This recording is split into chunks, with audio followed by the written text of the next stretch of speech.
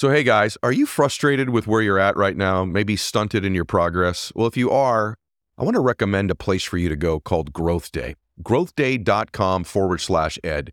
It is the #1 personal development app on the planet. It's got all kinds of high performance techniques in there, courses, accountability, journaling, live speeches from some of the top influencers in the world, including me. It's an overall environment to change your life. growthday.com/ed. Look, Bumble knows you're exhausted by dating.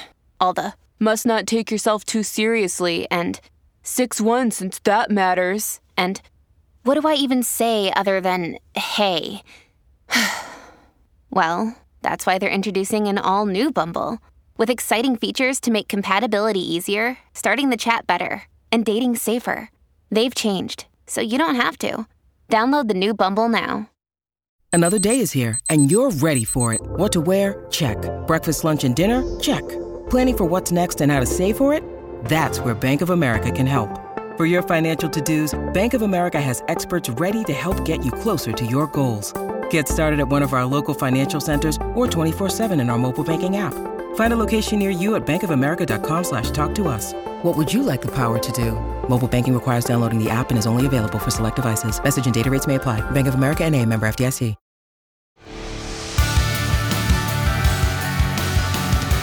This is the Ed Milet Show. All right, welcome back to the show, everybody. So the man sitting next to me here today is one of the really best people in all of the personal development thought leader space. I love him. He's brilliant. He works very hard at his craft, but he has a kindness off camera that will be reflected on camera today when you listen to him. I just want you to know the person you're going to listen to today is the same person on camera that he is off camera, and I'm a big believer in him. I believe he's one of the future people of this industry that are going to dominate it. He already is.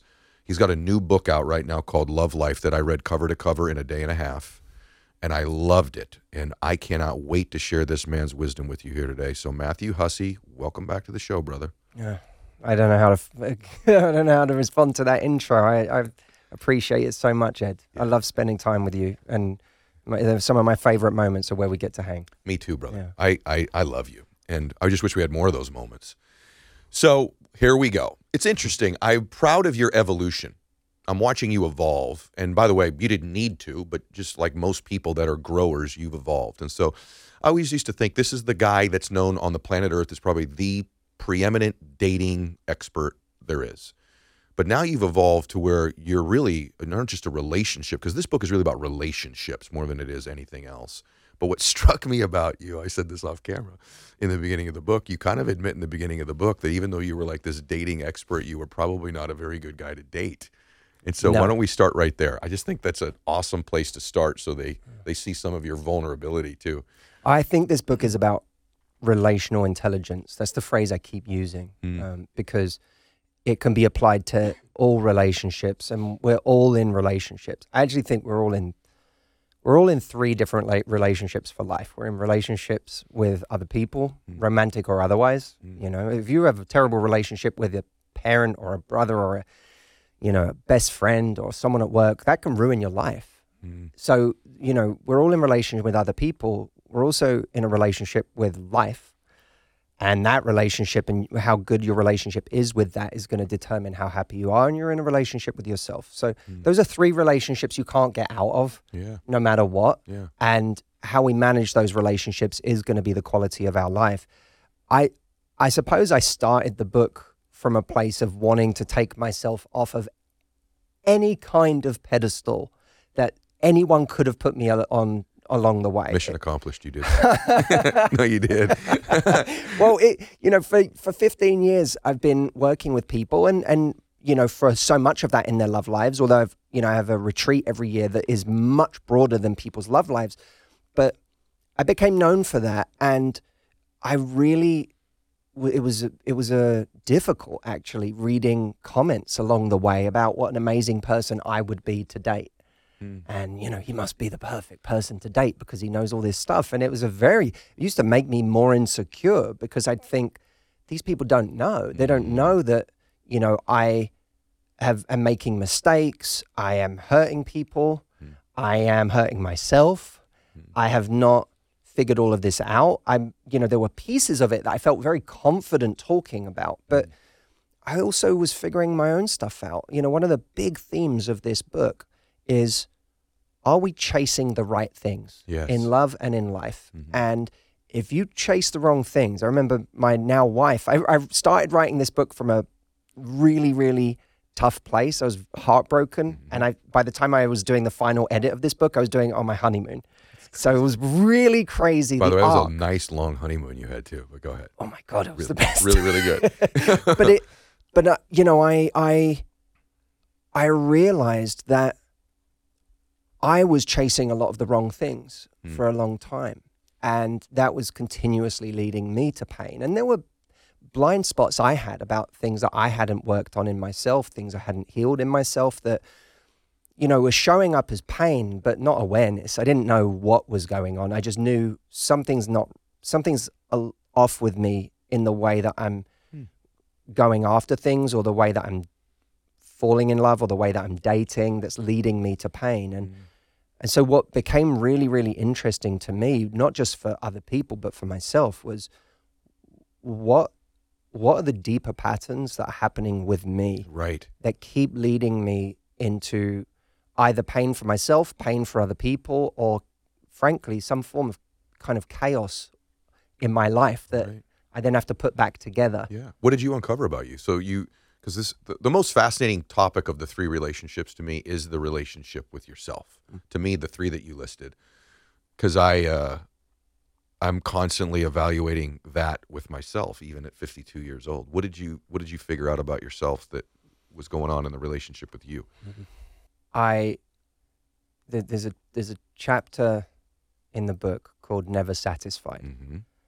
And I really love this chapter because I think it speaks to so many of us. And there's a line in Hamilton where, he's speaking to one of the Schuyler sisters, and, he says, "You're like me, you're never satisfied." And she says, "Is that right?" And he says, "I've never been satisfied." And I remember kind of identifying with that and thinking, something's always, I'm never really at peace. I'm always chasing after something that is exciting and causes me chaos or stress or hurt, or breaks my heart, or I'm with someone who doesn't excite me, or with someone who doesn't make me feel the things that I want to feel, that clearly adores me.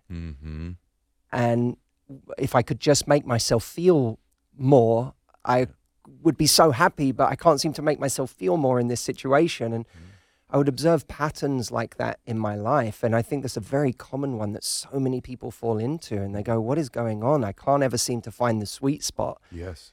And so that was a key pattern. I think I dated like an addict.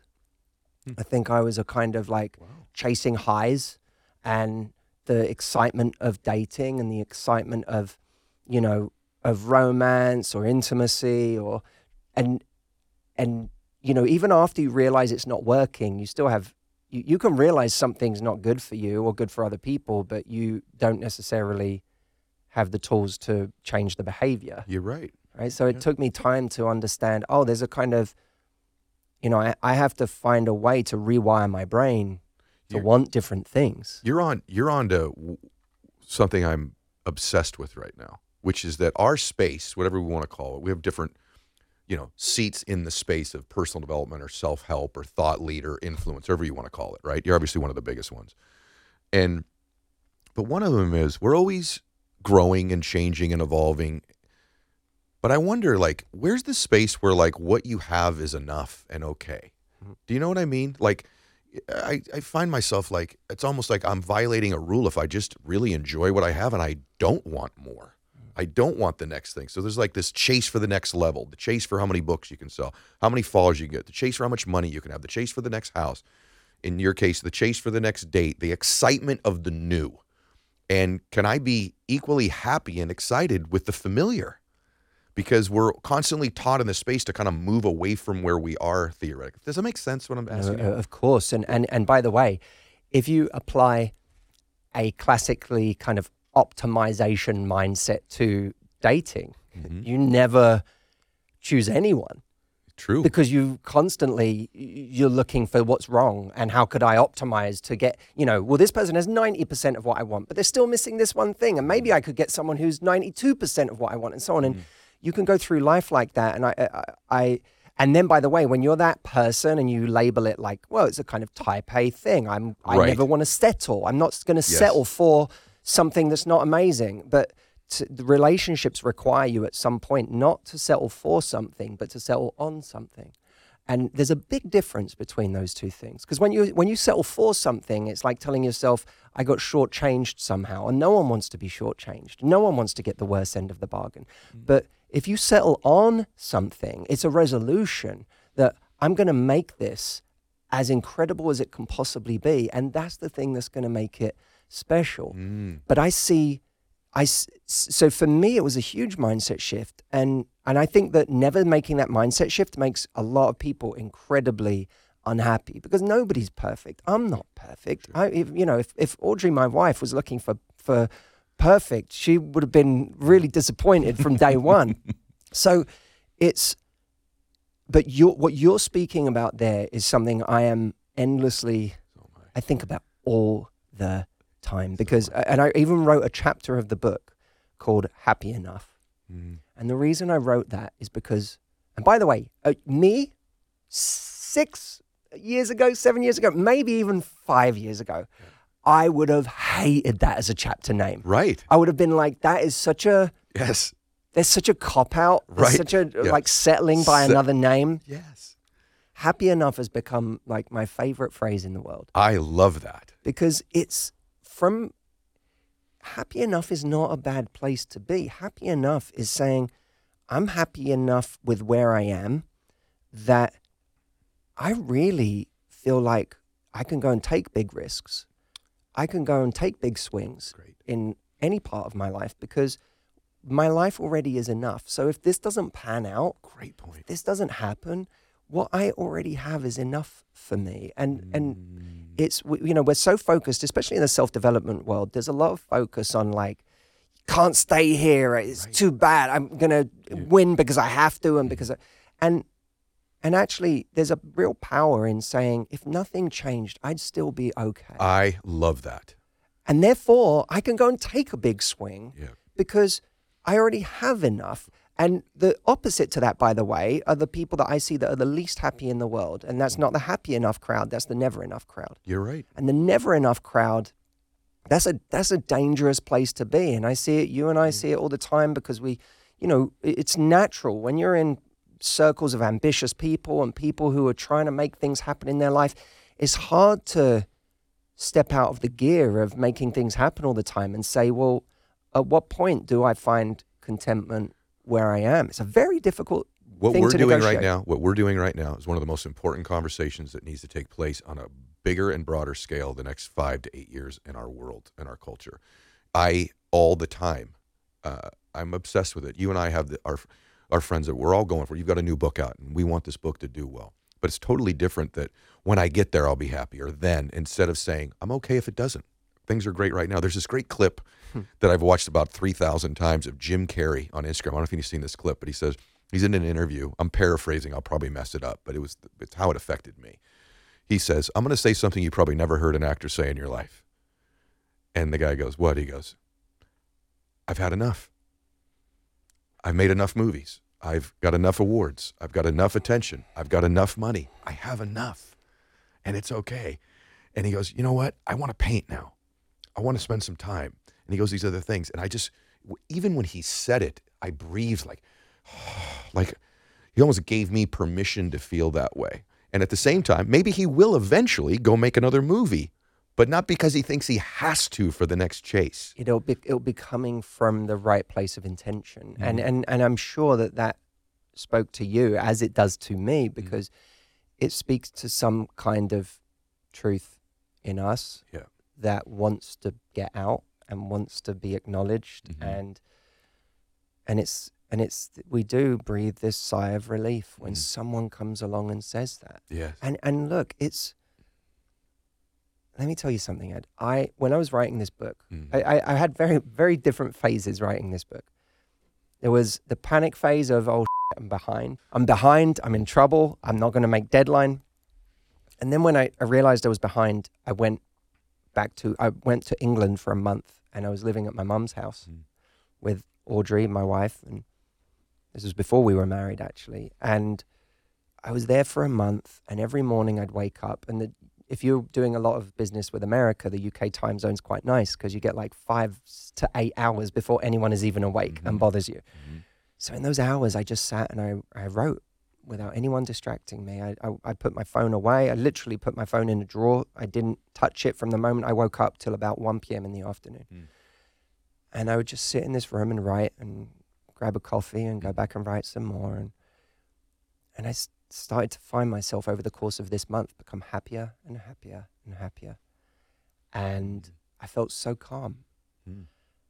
And I really, it was like almost, it became an emotional thing for me. I was like, oh my God, I feel like I've been released from some kind of tension and treadmill. And writing itself, for me at least, and everyone has some activity like this, when I lose myself in it, it becomes a kind of meditation. And then at the end of an hour or 2 or 3, I get this kind of euphoria and this calm of feeling connected again and feeling like I've somehow lost myself in the richness of life and what really matters. And in that moment, I can tell you, Ed, I don't care what I'm achieving. I don't care what is happening in my business. I don't care. All I cared about was I feel like I just did something really meaningful for the last 2 hours. I love it.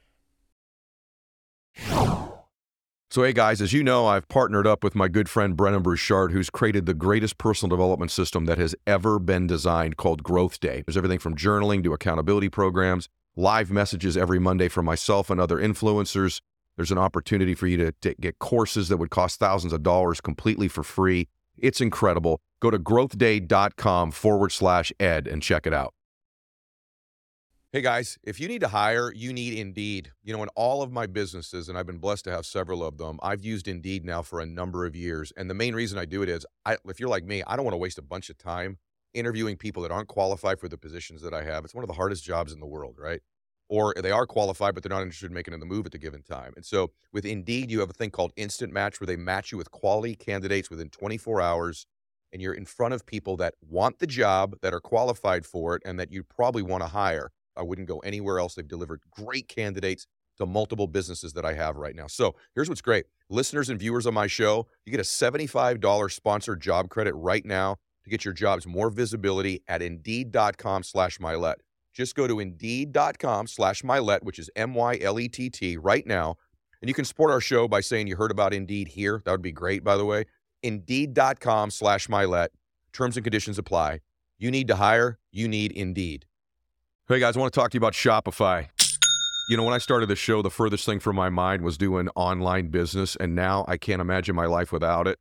So I love Shopify because they're a global commerce platform that helps you sell at every stage of your business. So whether you're in the startup phase where you're just launching your online store, or you're at that really big business where you're like, hey, we just hit $1 million in order stage, Shopify is there to help you grow. They've helped me through every single stage. I wouldn't even know what to do without them. So whether you're selling shipping supplies or promoting productivity programs, Shopify helps you everywhere, from their all-in-one e-commerce platform to their in-person POS system. Wherever and whatever you're selling, Shopify's got you covered big time. They help turn browsers into buyers. They convert their checkouts 36% better than all the leading competitors. And I've used them for everything I do online. So every single thing you see that I market online, Shopify is somehow involved. I wouldn't even know what to do without them. Sign up for a $1 per month trial period at shopify.com/Mylett, all lowercase. Go to shopify.com/Mylett now to grow your business no matter what stage you're in. Shopify.com/Mylett. Now let me tell you about where I am right now. The book got written. Everyone's really happy with it. I'm really excited about it. I'm extremely proud of it. The publishers are happy. And then, of course, as you know, as well as anyone, everyone says, right, time to get out there. Now you're on the deal. Yep. And it has sort of screwed up my calm. And it has put me back. You know, I'm now having to negotiate this tension between And I'm an introvert too. So for me, my phone blowing up with messages all the time and connecting with people and talking to people about doing their podcasts and this, that, and the other, it's not my natural state. You know, some people are like that. They're just like, you know, that's not my natural state where I'm happy. But I'm in it, and it feels like a much more anxious and frenetic state and pace. And it's all about numbers and how many books you sell and, you know, wanting to hit the New York Times list and all of the stuff that we all get told during that phase that is important to do. And I found myself in a moment just like suddenly I kept telling myself, when this book gets written, it's going to be such a joyful thing because I'm so proud of it. It's going to be so joyful to go out and talk about this thing because I'm truly, it's one of the pieces of work I'm most proud of in my life. And I know it's going to help people. And I lost touch for a moment in the last few weeks because I started to feel like I'm, you know, God, I'm in this anxious kind of like, now I'm wanting it to do well. And all of a sudden I'm in that phase of it. And someone said to me, Matt, someone who's been with me through the whole process said to me, you've worked so hard on this and you've put so much of your energy and your soul and your heart into it. This is a victory lap. There you go. You should be enjoying this part. This is a victory lap. You're going to get to go and talk about this thing that you really care about. And I'm saying this, I guess, you're the first podcast I'm recording of like a bunch of different things I'm going to be doing, and TV and press and all of that. And I guess maybe I'm voicing it out loud because I want to set the intention. I do. I want you to have it I just want to enjoy this.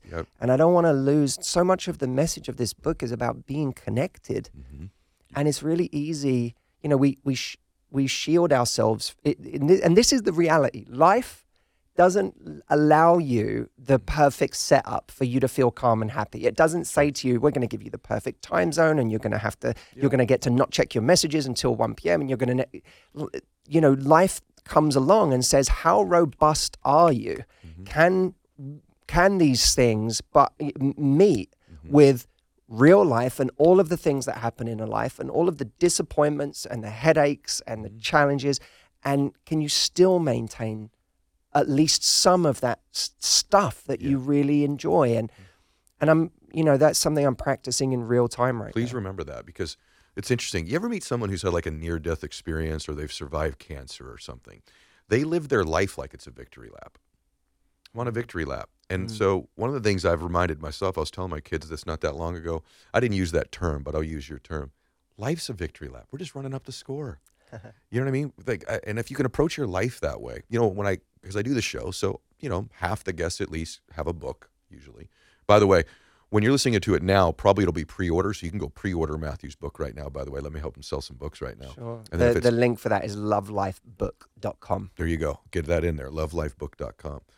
And, but I have to tell you, like, I sometimes feel sympathy for a lot of my guests because they're in that treadmill when they're sitting in that seat. You know, they're in that, I got to make the times, I got to sell this, I got to do that. I'm like, you know, and I know it because I did it, right? And I've vowed, I'm in the middle of writing my next book, and I'm like, I am not doing that next time. How will you prevent yourself from doing that next time? I'm curious. I actually think the next time, well, I teach this with my athletes, the people that I coach. I have goals, but then I separate from outcome. Wayne Dyer taught me that. So once you've executed the work, right? Now just, you have a goal to make a list. There's nothing wrong with that. But then emotionally separate from the outcome of it.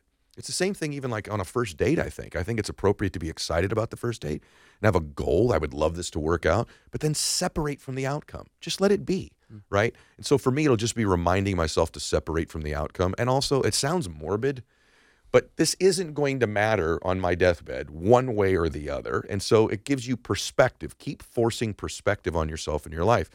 So, but I think the other thing that you've established, you talk about this in the book too, that I want to talk about, this requires confidence. In order to make these choices requires coming from a place of confidence, in my opinion. And you talk about 3 levels of confidence. This is awesome stuff right here. So could you give them the gift of that? Yeah, I always think that confidence is this sort of oversimplified umbrella word for all sorts of different things that don't necessarily have a lot to do with each other. Yeah. To me, I needed a kind of unifying model for confidence. I'm a hyper-rational person. If someone's speaking and the thing that they say about self-worth contradicts the thing they said 3 sentences ago, I'm like, you've lost me. Yep, me too.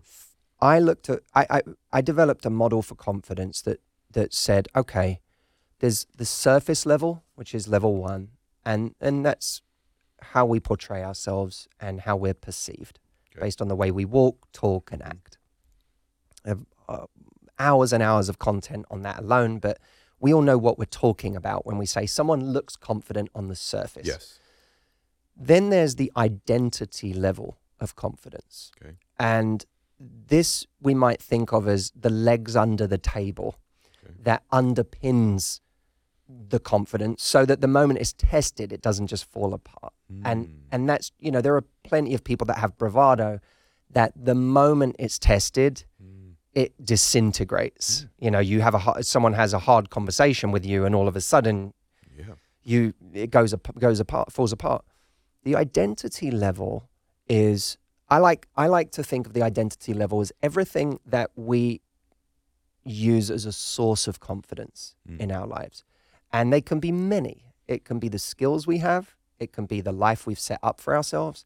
It could be the relationships that we have. It could be the family support system we have, the contacts that we have. For some people, it might be the fact that they feel like they're well-traveled. Yeah.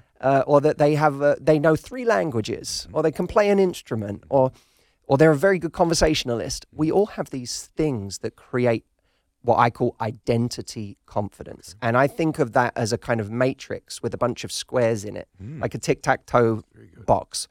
And inside are all these different things that give you confidence. And no one's matrix looks uniform where all the squares are the same. In reality, what happens is we come to identify, and some would say over-identify, with certain aspects of our life that give us confidence.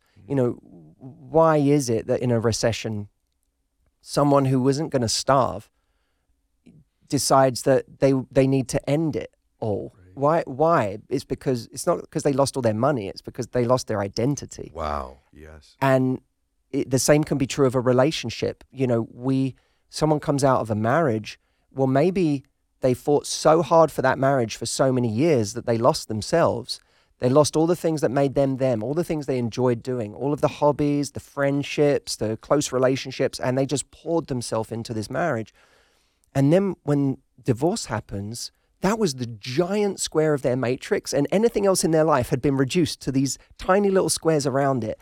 And so when they lose this square, it's not that you lost a marriage, it's that you lost your identity. It's not the death of a part of your life. It feels like the death of your soul. And so in that moment, people feel like, I can't survive. When we lose our identity in that way, it's terrifying for us. You can get the same thing with a bodybuilder who gets injured and all of a sudden they can't train. And that they'd made that 90% of their matrix was their ability to define and sculpt their body. And now life can't be about that because they're injured. So all of a sudden life has to become about something else. So that's the identity level. That's level 2. And what I always say to people on that level is you have to look at the way your matrix is engineered right now and say, where am I exposed? Because and if you want to know where you're exposed, ask yourself, what area of my life, if I lost it, has the potential to destroy my confidence? Wow. And that will allow you to go, where do I need to diversify where I get my confidence from? And of course, the areas where we identify with the most, they tend to be the things that we use for validation or the things that we think are the most important in life. And I always say our validations become our mutations. If you get really good in business and you keep making more money and making more money and making more money and everyone rewards you for that, it's really easy to let everything else fall by the wayside. But now you've got a parent who spends no time with their kids because it's like, this is the big part of my matrix that I need to keep feeding. And it's scary to diversify. When you diversify, you go back to being a toddler in a new area until it becomes a source of confidence. You could have someone who's incredibly, their sarcasm, which they call their wit, may be a huge part of their matrix. if you say to someone, hey, look, this sarcasm is getting in the way of your relationships because there's a time when sincerity is called for and people are not going deep with you because you throw too many barbed comments in a conversation and no one feels like they really get to connect with you. It would really behoove you to start having more sincere conversations. Well, you have a problem here. This person has been using this sarcasm probably their whole life. And if they're going to suddenly switch to a different style of speaking to people or conversation, well, that was working for them in many ways. It was it made them feel witty. It gave them power in conversations. It made them feel like they knew how to handle difficult people. It made them know how to break a silence.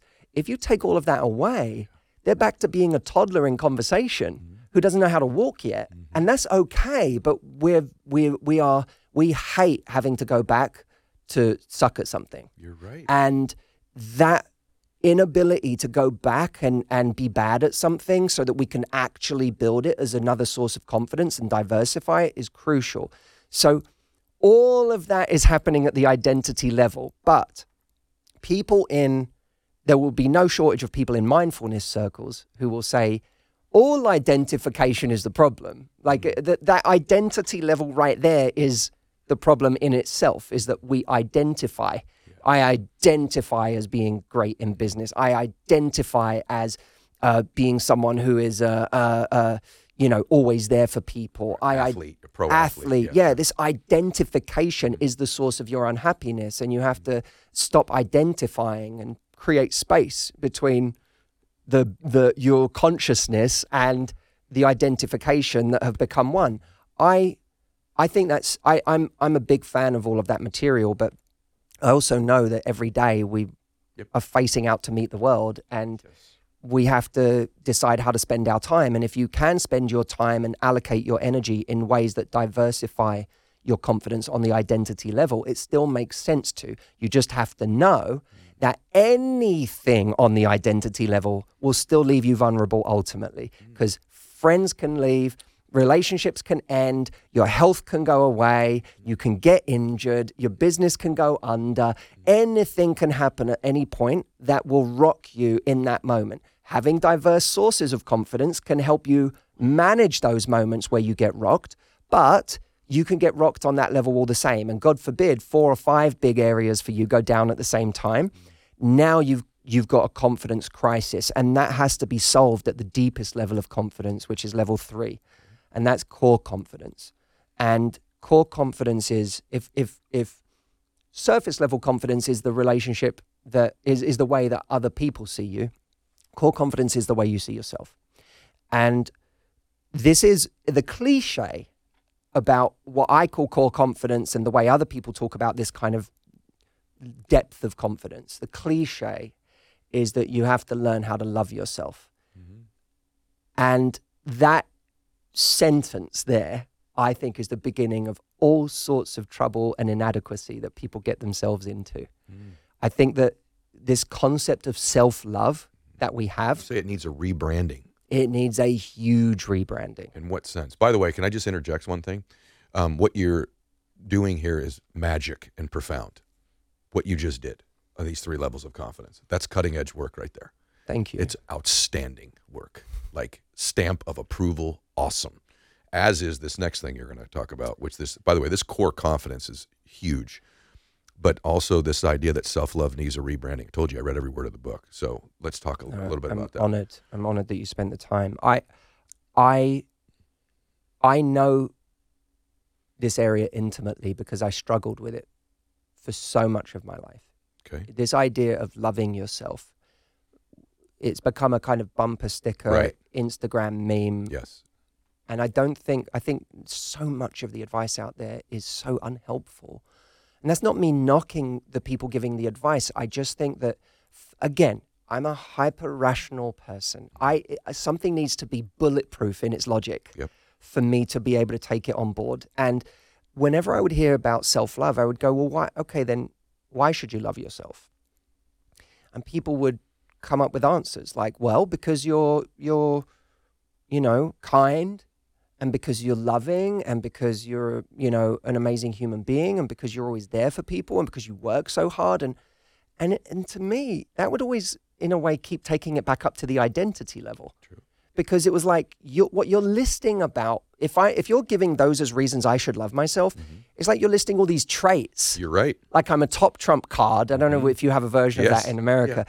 Like I'm a card that like, these are all the attributes. And because I score kindness at a 9 out of 10, that's why I should love myself. And then I was like, but then what about days where I'm not kind? What about days where I'm selfish? What about times in my life where I screw up? What about times where I don't work hard, where I feel lazy? Are you saying I'm not lovable on those days, but I'm lovable on the others? And then people would go, no, it's not like that. And I go, well, then why should I love myself? If it's not based on those things, and those things are really just another version of, I love you because you get straight A's. That's right. I was literally just going to say that. If you bring home the report card, we love you. Exactly. I was literally just going to say that. So, hey, guys, you know when I love technology and a great idea revolutionizes an old industry. And by the way, if there's an industry that needs a revolution, I think you'd agree with me, it's the healthcare industry. It's not easy to find good doctors. And by the way, good doctors that are in your area that also take your insurance. And that's why I love ZocDoc. They are revolutionizing the healthcare industry and the way you get access to doctors. ZocDoc, by the way, is ZocDoc. Here's who they are. ZocDoc is a free app and website where you can search and compare highly rated in-network doctors near you and instantly book appointments with them online. Tons of different reviews on the doctors, and they're local to you. You can find out if they take your insurance. I just did it for a tear I had in my shoulder. 1 day later, I'm in the doctor's office, getting some help, getting an order for an MRI. So go to ZocDoc.com/mylet and download the ZocDoc app for free. Then find and book a top-rated doctor today. That's ZocDoc.com/mylet. ZocDoc.com/mylet. If you've been listening or watching the show for a long time, you know what a big believer in NetSuite I am. I've been talking about them now for years. NetSuite is the #1 cloud financial system, bringing accounting, financial management, inventory, HR into one platform and one source of truth. With NetSuite, you reduce IT costs because NetSuite lives in the cloud with no hardware required, access from anywhere. You cut the cost of maintaining multiple systems because you've got one unified business management suite. You improve efficiency by bringing all your major business processes into one platform, slashing manual tasks and errors, which is why I've been using them now for 5 years myself. Over 37,000 other companies have as well. They've made the moves. Do the math. Now you'll see profit with NetSuite. By popular demand, NetSuite has extended its one-of-a-kind flexible financing program for a few more weeks. Head to netsuite.com/mylet. netsuite.com/mylet, MYLETT. netsuite.com/mylet. So I was like, how do we get out of this system we have for ourselves? And by the way, the way they're saying it is also a reflection of what they're doing to themselves and the way they're judging themselves. So how do we get out of this report card system? And by the way, those things might be why you're proud of yourself. Yeah. But if you're talking about a bulletproof recipe for self-love, then you can't be talking about attributes that I have on my best day and not my worst day. Because then you're saying I'm not lovable half the time, or I'm not lovable the times when I do wrong. And by the way, the time I'm in need of self-love the most is those days when I'm doing everything wrong and when I've screwed up and when I feel shame and I'm judging myself and hating myself because I've hurt someone or because I've made a mistake that's hurt me, because I've done things in my life that I'm like, oh, I really damaged my life with that mistake. Oh, I've really hurt myself with that mistake. I can never go back from that. And I've spent years beating myself up about mistakes. So I went, I need a better recipe for self-love than this. And I had to start looking for other models. Okay. Now, if you look to the romantic model for love, that doesn't work for self-love. The romantic model for love is, you fall for someone, right? And Esther Perel puts it beautifully in her work, the difference between love and desire. That love is the coming together of two people, but desire, that thing that makes you want to fall in love with someone, that exists in the space between two people. You need space for there to be desire. Love wants to bring you together. Space needs room to breathe. Right? So, and by the way, the inverse of that is the saying, familiarity breeds contempt. So if you look at the relationship with yourself, the one where you've spent every waking moment of that in that relationship your entire life. Since the day you were born, you've been with yourself. What relationship are you more familiar with than that? There is no room for desire with yourself. So The romantic model doesn't work. the romantic model doesn't work, and that's why I believe that's why we have so much contempt for ourselves, because who are we more familiar with? Very good. So I said, okay, we're not narcissists. We can't look in a pool of water and instantly just fall in love with ourselves, right? That's what happened with Narcissus in Greek mythology. For us, we look in the mirror every day and we're like, I hate myself. I can't get myself to love myself. What are you talking about? I barely like myself, let alone love myself. So, okay, romantic model doesn't work. What could work? Well, what if we could look at other places in life where there was a different kind of model for love? What would it be? I started looking at the parent-child relationship and saying, if you ask a parent why they love their child, how many, maybe some would, but how many parents as a percentage would start reeling off qualities of their kid? If you said, why do you love your kid? How many of them would go, well, because they get straight A's and because they're kind and because they're loving and because if you ask most parents why you love your kid, they go, because it's my kid. They give you like almost a strange expression. It's unconditional. Yeah, that's right? There's no condition to their performance on straight A's. Yeah, they're mine. What do you mean? Okay. It's my kid. Okay. That, for me, held a clue. What's the clue? That there are people in this life that we love for no other reason than they're ours. I feel the same way about my brothers. On their worst days, you ask me why I love my brothers. I'm like, because they're my brothers. Good. Now, not everyone feels like that about sibling, but it's common in the parent-child relationship. You can find it in other places too. You can find it in the child and the stuffed toy relationship. Yes. Tell a child to get rid of the stuffed toy because you've got a better looking one. Yeah. I've got one that hasn't got fluff coming out the seams. That child will be like, what are you talking about? That's my rabbit. It's true. It sounds crazy, but I'm thinking of my dogs. I know that sounds crazy. No, the dog is the perfect example. Yeah, right. If you can walk down the street and see someone walking the ugliest, scraggliest, mangiest dog, and try walking up to that dog owner and saying, I've got a more stately, beautiful dog for you if you want to swap. They'll be like, what are you talking about? This is my dog. Great point. So now imagine something. This is the part that changed my life. What if when someone said to us, what if someone said to you, Ed, why do you love yourself? And instead of going to any of those traits or things you do on your best days or things you think make you unique or special or all of that, because all of that is just another way to judge yourself when you find someone who's better. You're right. What if instead someone said, Ed, why do you love yourself? And you said, what do you mean? Because I'm mine. I'm mine. I'm my human. Think of it this way. Out of 8 billion people on this earth, you're the only person that's there to truly take care of this human. There's no one else. I think of it like our parents, whether they did a good job or not is irrelevant. They just had the responsibility for keeping us alive until a point where it was like, over to you. This is your job. Your job is to take care of this one human. And I sometimes think of it like the Lion King when Simba leaves the pride. I think of it like he left himself. Like the pride is him. It's his job to look after the pride. The pride is you. Yes. You're the one human that you have been given to take care of. Nothing else is certain. The one thing you must do in this life is take care of this one human that you've had since the beginning. And anytime I'm being horrible to myself, beating myself up, anytime I'm telling myself I'm not good enough, I go, Matt, what's wrong with you? You had one job. You had one job. Take care of this human. And by the way, through that lens, comparing ourselves because this is what makes us not like ourselves, is comparison. I'm comparing myself to this person, this person, this person. They've got more than me. They're better looking than me. They're more intelligent than me. They're whatever. Comparison makes no sense through that lens because you realize it's irrelevant. I can't exchange my human. Yes, right. You're right. I can't swap my human out for another human. I got given a human. It's me. Right. Yeah. My only job is how happy can I make this human? And if I was treating it like that, like it was my job, It's not, I don't have to love myself as a noun. I have to love myself as a verb. Whoa. It's my job to love this human. That changes everything, because here's the big part that I think would help a lot of people. It's helped me.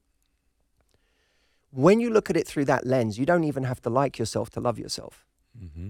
You might not like yourself today, and that's okay. Mm. You might be frustrated with yourself. Oh. You might have a lot of mistakes and things that are hurting you, or things you wish you'd done differently. You might not like the way you're living right now, whatever. You might not like yourself, but you can still love yourself, and the liking part can come later. Oh, brother, whoa. I introduced you today by saying I'm really proud of your evolution. Bro, you're on a profound magic streak with your work right now.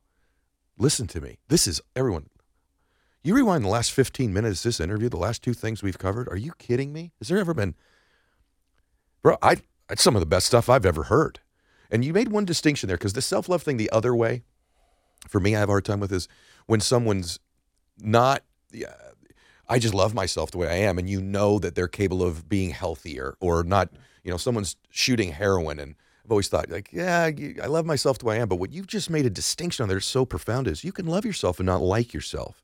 And that not like yourself part is the part of you that can create change, that can say, look, I love myself, but I don't like the way that my nutrition is, or I don't like the way that I am treating myself. So there's that distinction, because the other side of the self-love thing that I think is negative is like, it's just accept everything you do, but you made the distinction between love and like, and that is a huge distinction. You must always love yourself, because you're your only human.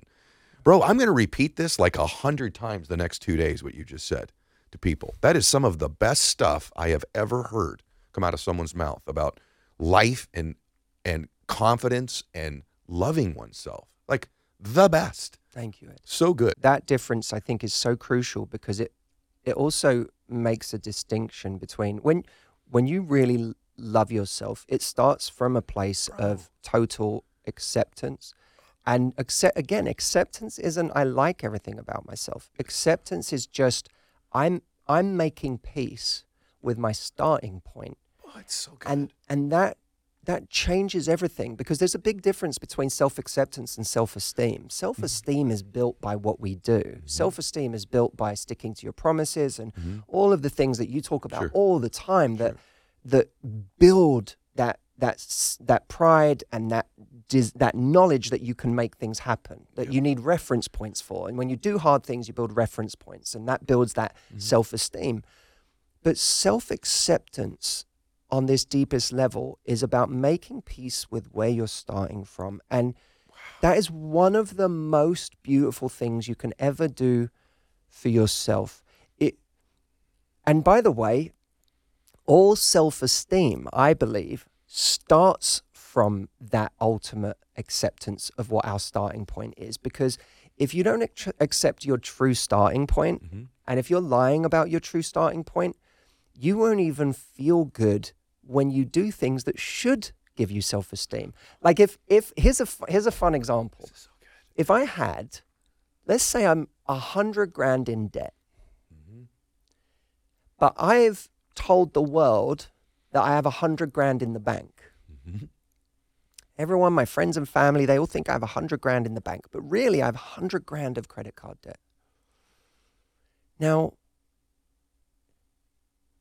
if I do something wonderful, every day I wake up and I work and I save or I invest and I am sensible with my money and I start paying it off, and let's say I pay off 20% of it. I'm now down to 80 grand in debt. That's amazing. You've paid off a fifth of your debt.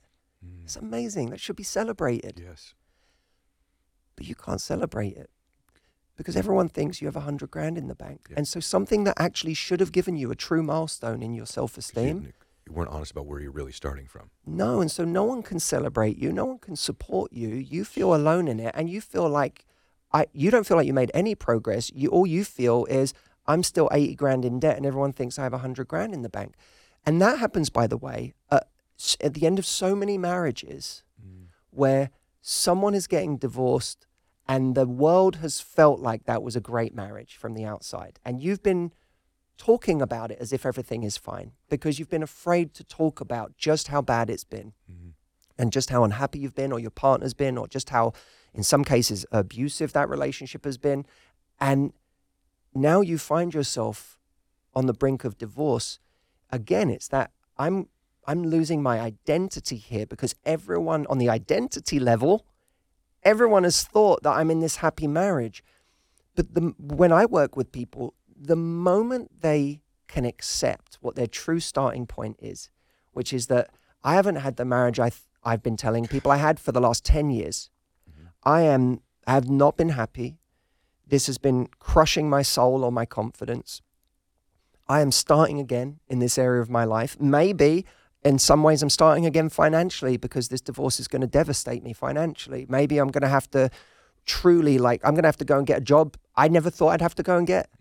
I'm going to have to fend for myself again in ways. I'm going to have to move out of this house and into an apartment. I'm going to, all of these things that have to happen. You have to strip back all of the layers of what everyone thinks I am and just say, this is my actual starting point today. And people are so afraid to do that. And I understand, because we're terrified of the loss of ego and of reputation and what would happen if people did realize I wasn't where I thought I was. And this identity I've constructed for myself. But if you can start from that place of total acceptance and almost imagine, okay, let's just play an experiment for a moment. Imagine I just got given this human today. And this human's starting point, it was like a video game. This human's starting point is they're starting newly single again at 50.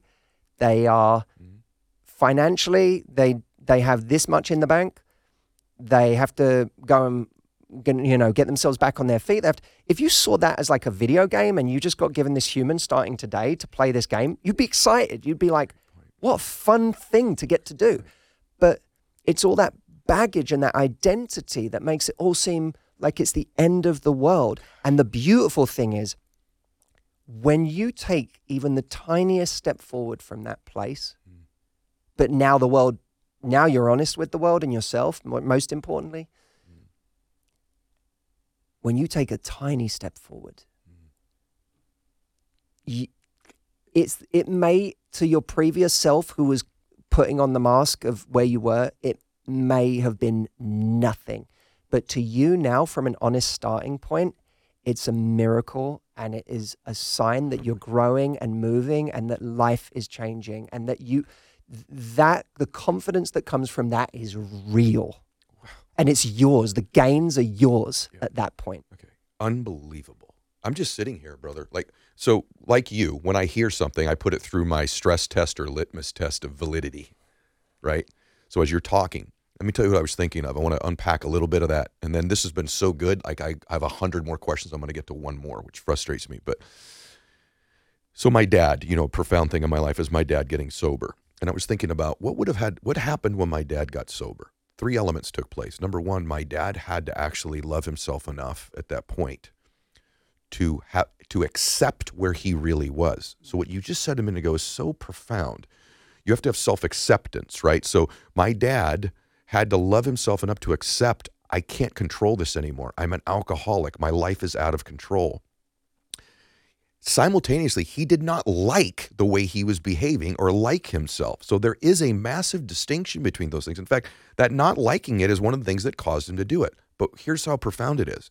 Once he got sober, to your point, and admitted what his real starting point was, then the smallest, tiniest step was huge. That first day of being sober was a big deal. 30 days, you get a chip in the AA program. Just 30 days of not drinking. There's millions of people who go 30 days without drinking. But to my dad, that was massive, even though for most people, that's a small step. But it started with loving himself to accept where he was and acknowledge that as the starting point. That's only when you can create change. He didn't like himself at that time. In fact, he didn't like himself at all. But that is the recipe and the formula. Bro, what you're working on right here is cutting edge, huge stuff for people to understand. Like everyone, I always tell you, you need to share this episode with anybody who wants to build some baseline confidence, create some level of change, and have these relationships with other people and themselves, and obviously with life. So good, Matthew. When you need mealtime inspiration, it's worth shopping Kroger, where you'll find over 30,000 mouth-watering choices that excite your inner foodie. And no matter what tasty choice you make, you'll enjoy our everyday low prices, plus extra ways to save, like digital coupons worth over $600 each week. You can also save up to $1 off per gallon at the pump with fuel points. More savings and more inspiring flavors make shopping Kroger worth it every time. Kroger, fresh for everyone. Fuel restrictions apply. And just to add one more thing there, when we do that over time, I almost would encourage people to look at it the same way we look at parenting, which is that so many of the rewards come later. That, you know, when I talk to parents, and maybe this is true for you, Ed, they talk about so many of the rewards being when they've grown up. It's true. And then you get the reward for all of that love that you gave these people that they may not have appreciated at the time, or they may not have really seen for what it was at the time or how much you were doing for them, but it comes later. And if we're starting again with ourselves today, you can see yourself like a teenager who might not appreciate it right now, you know, but sooner or later, the like will catch up to the love. Wow. Brother, unbelievable. I got to tell you, unbelievable. Let me ask you one last question. By the way, you guys, you need to get Love Life. You can tell. This is a book, by the way, there's parts in there about dating, because it's, you know, that's Matthew's go zone. But I got to tell you, I think he's left that go zone where he is now. This is about the relationship with other people, the relationship with yourself. So profound. The relationship with the world at large. So all that's great. And then you have a disappointment. You have a disappointment in your life, a disappointment in a relationship. And you write about this in the book, about managing disappointments when things don't go our way. Because ultimately, everybody here that's going to create a change, they're going to start a business right now. They're going to get fit right now. They're going to enter a relationship right now. They're going to start pursuing their faith right now. They have this formula now that you've given them. And then they're going to have a disappointment at some point. Then there's going to be a letdown, something like that. So how does one manage that? I think that a superpower that anyone can have, and it's available to anyone, is the ability to, at any moment in time, make plan B the new plan A. And I think that's something that we're almost scared to do, because we get so fixated on this idea that this is the only way that we'll be happy, is if this happens in our life. And I actually look at life all through the lens of criteria, that there are criteria that we have to meet in order to be happy. And for me, I really pay attention to my criteria. What are the things I need to do every day and feel every day in order to be happy? And so when someone says to me, you know, you found your calling, I'm flattered by that. But I also want to say to them, I didn't. I just found a great way to meet my criteria. Because I like to connect with people. I like to feel like I'm making a difference. I like to feel like I'm doing something valuable. I like to do something I'm good at. I found something that it allows me to be creative, and creativity is a big part of my criteria. So I have certain things that I need to do every day in order to, and at least every other day or every 3 days, in order to feel happy. And sometimes you can chunk that up right to like basics. Like for me, I have it written in my little journal every day, this acronym. It doesn't sound good, but it's CROWMA. Okay. CROWMA.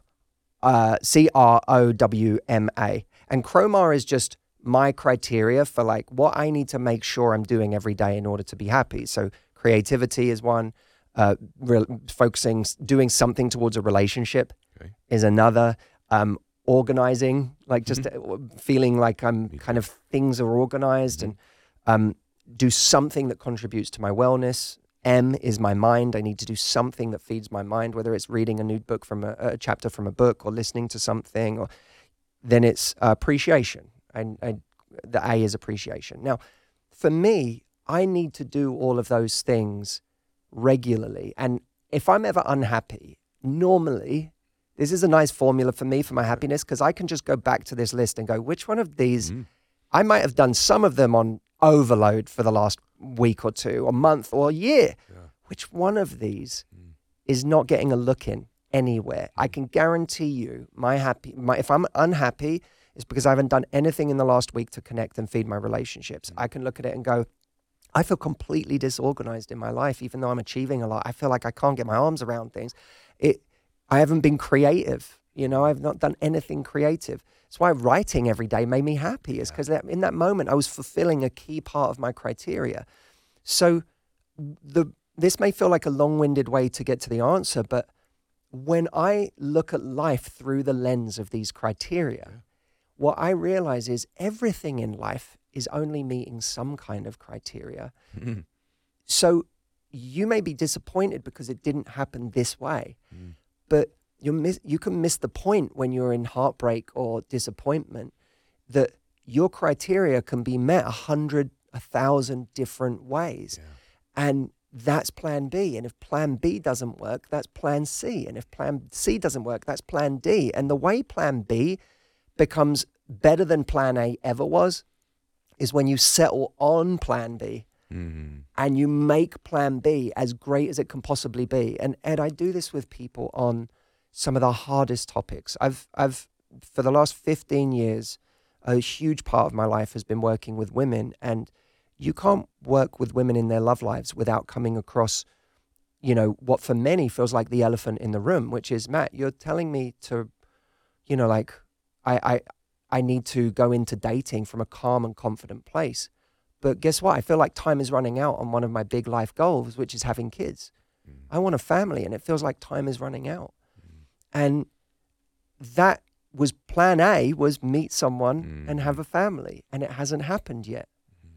Or maybe they just had a breakup with someone that they thought was going to be the person they'd do it with. When that happens to people, they panic, and when we panic, we start making bad decisions. And the reason we've panicked is because we think plan A is not going to happen, and if plan A doesn't happen, I'll never be okay again. I'll be grieving, I'll be sad for the rest of my life. And what I love doing is taking some of the most difficult situations people encounter and saying, what does plan B look like? If that had to happen, what does it look like? And how do you make plan B more beautiful than plan A ever would have been? And I've watched people do this over and over again in life, and it's one of the most stunning, it's a superpower. It is an absolute superpower, and all it takes is saying to yourself, let me take the ingredients I have now and let me make the best of these ingredients. There's a part in the book where there's a funny thing to reference because I don't even watch the show, but there's a TV show called Chopped. I'm sure you've heard of it. And I think I was sitting in the dentist chair and it was on the screen while I was in the dentist chair. And I saw the beginning of this show and I thought, oh my God, this holds one of the great keys to life and to confidence. They each get given a basket of ingredients and 20 minutes to do something with those ingredients. And the show is they give them some tough ingredients. There was the show I was watching, they got like Alaskan king crab, which was obviously an amazing ingredient. Everyone's happy to get that one. But then some of the chefs got like kelp jerky. Yeah. And they've got to figure out a way to integrate kelp jerky into this recipe. And the point I make in the book is that show is not a show that's about ingredients. When we go through trauma in life, heartbreak, when we wish life was different, when we wish it was another way, we're lamenting our ingredients and what we have to play with right now. I thought I was going to be at this place by this point in my life, and I'm here instead. But when I watched the show Chopped, I went, this isn't a show about ingredients. This is a show about chefs. No one gets a prize at the end of the show. No one gets rated on the ingredients. Everyone gets rated on, what did you do with those ingredients? How creative were you with that kelp jerky? And any chef that you may not like kelp jerky. You may not ever find yourself able to love whatever your kelp jerky is in life. You may not be able to love it, but any chef who can do something miraculous with kelp jerky is easy to love. And so you look at the kelp jerky of your life right now. Look at the things that didn't go right. Look at the place you're in your life right now. and say to yourself, imagine that you are going to, at the end of your life, look at what you did with those ingredients and how creative you were able to be from your starting point today, not from where you wish you were, but from where you are today. And the whole game, the whole show is, can you do something that none of us would have expected you would do with those ingredients? And you can't get it wrong, by the way. It's yours. It's not what's amazing by other people's standards. You can't get it. My boxing trainer once said to me, he was like, I was trying to super technical on the way I was throwing my punches and trying to overthink everything. He said, Matt, you can't get it wrong. It's yours. It's yours. You can't get it wrong. It's yours. It's your thumbprint. Your thumbprint is your own. So take that situation that you're in right now, grieve it, because every time we go through a heartbreak in life, we got to take the time to grieve it. It's I think we spend too much time like just kind of trying to move people on from these huge earth-shattering disappointments in life. Grieve it. Be sad about it. It's okay to be sad about it. It's okay. That's a death. Disappointment is a death. Divorce is a death of a promise. A failed business is the death of an idea of something that would happen and the way it would go. Failure and rejection is the death of ego. We're all going to die many deaths in this lifetime. You're not alone. We're all dying all the time. We're all going to die many, many, many deaths in this life. But that death might hold the key to your next great adventure. And if you choose it to, it really will. And that's after you grieve, then it's about making room for a new story, because this disappointment, this death you've experienced is not the only story of your life. Brother, unbelievable. Like, make a masterpiece of the ingredients you've been given. And I love what you said. Settle on plan B. You don't settle for plan B. I'm proud of you today. I'm sitting here and I'm a little bit emotional at the end. I'm just really proud of you. This is incredible work you're doing. And I love you and I'm grateful for you. I'm really honored that I shared the hour with you. I am. This was awesome, bro. This was awesome. I feel the same way, Ed. And you are you're a very special human, and you are a very special listener. The way you connect and the way you listen and the way you show up. For anyone out there, you know Ed, but I get to tell you about Ed from my vantage point, something that you may not know. Anyone who's as busy as Ed is, anyone who's got as much going on as you could just phone it in, could show up and just be like, I know people are going to want to be on my show. So I'm just going to show up and I'm doing them a favor. And even that would be awesome. But the way that the fact that you even read the book, I walked in, I didn't know you'd read the book. I walked in and you were like, I read the book. I was like, what? It's incredible. The way you listen and that you're present with people. Thank you. It's a very, very, very special thing. And I learn from you every time I'm with you. Thank you. Thank you. I love you. And I'm grateful that I read the book. And by the way, you will be as well. You will be as well. You need to go get Love Life. You probably listen to it and now you pre-order it. If it's later, past April 23rd is the release date? April 23rd is the release date. It's Amazon, Barnes & Noble, wherever you get your books. If you're international, you can get it internationally too. Give us the website again. The website is lovelifebook.com. Okay. All right, everybody. Hope you enjoyed today. I don't have to ask you to share today's show. I know this one's going viral. So God bless you. Max out your life. This is the Ed Milan Show.